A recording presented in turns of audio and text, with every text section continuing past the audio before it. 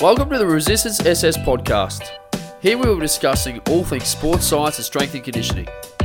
My name is Daniel Robson-Petch and I work with athletes, injuries and everyday people.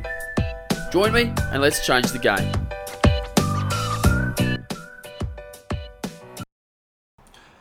Hi all and welcome to this week's episode. Today I'll be covering a topic which is regularly talked about in my field. It's sport-specific training. Some say it's not a thing, some say there absolutely is. I'm going to give my knowledge and experience on the topic and give people my understanding of sport-specific training. It's quite common for someone to say they want me to train them to improve their physical characteristics at their chosen sport. A good example may be a basketball player wanting to improve their dunk ability or acceleration, or an AFL player wanting to increase their explosiveness. So if we compare these two examples, because they are playing two different sports, does that mean that I need to train them differently in the gym? I would say to an extent. Strength is strength. Strength can be utilised for the creation of power and acceleration. What does come into play is the variables of the sport. Basketballers would be expected to jump, land and change direction more often than an AFL player would. However, AFL players reach greater max velocities over long periods of time. So this sort of information should help adjust how many jumps and lands plus external sprinting we do in the gym. It's all well and good to make basketballers jump in the gym, but add this volume onto the already extremely high load of jumps, then we run the risk of injury. It has its place, but maybe a basketballer will develop greater acceleration and vertical jump by improving their maximal strength. The greater force they can produce into the ground, the greater force they can produce on the way up. For an AFL player, they're likely to not have the plyometric capacity a basketballer would, who is constantly on their toes, ready to hop, jump, accelerate and change direction. An AFL player might get faster via plyometric-based exercise in the gym. Post-activation potentiation. So increasing neural drive and then hitting them with quick, explosive movements to recruit maximal muscle and stimulate fast muscle fibers. What's really important for people to understand is that sport-specific training is more than just jumping because an athlete needs to jump in their sport. This is where people go wrong with their programming.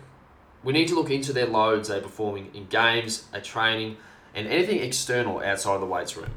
To give you a practical example, have a think about this question. Should a tennis player come into the gym and start overloading horizontal adduction because they use it in their forehand? My answer is no. They are already overloading this movement thousands of times a week. If we're talking sport-specific training for a tennis player, I'll be looking at doing the opposite. Posterior strength, external rotator endurance, and posterior cuff stability. An injured tennis player can't progress their career.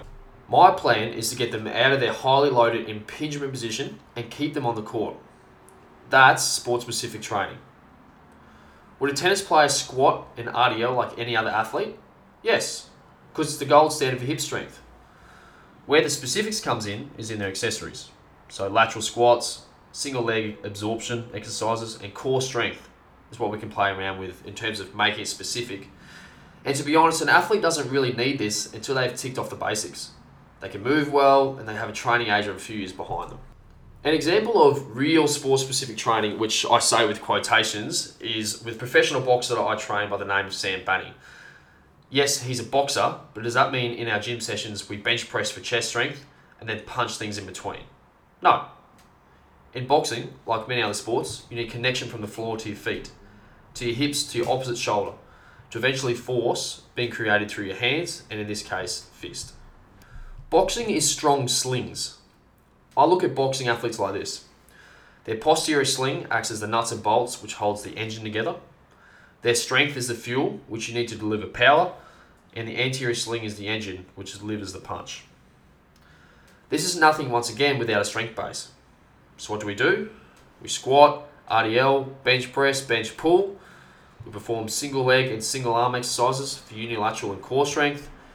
Plus, we also add in sling exercises. The sport specifics come in for the last 10%. My plan with any athlete that walks in the door is to make them stronger humans first. Make them durable so they can handle anything that comes their way. Once this is built, you've unlocked the athlete's potential to create force they didn't even know they had. This is the only time I see real sport specifics come into play. So my stand is, sport-specific training is a touchy subject. is thing to a certain extent, but don't get caught up on training exactly the way you play. This could lead to injury, which we all know can be detrimental to any athlete coming through the ranks. I encourage people not to fall for the marketing gimmicks. Train like an athlete, do what the pros do, and so on. Just because you see someone who's more than likely a paid actor performing box jumps and slamming a heavy rope session with their shirt off, doesn't mean that it's going to make you a better athlete.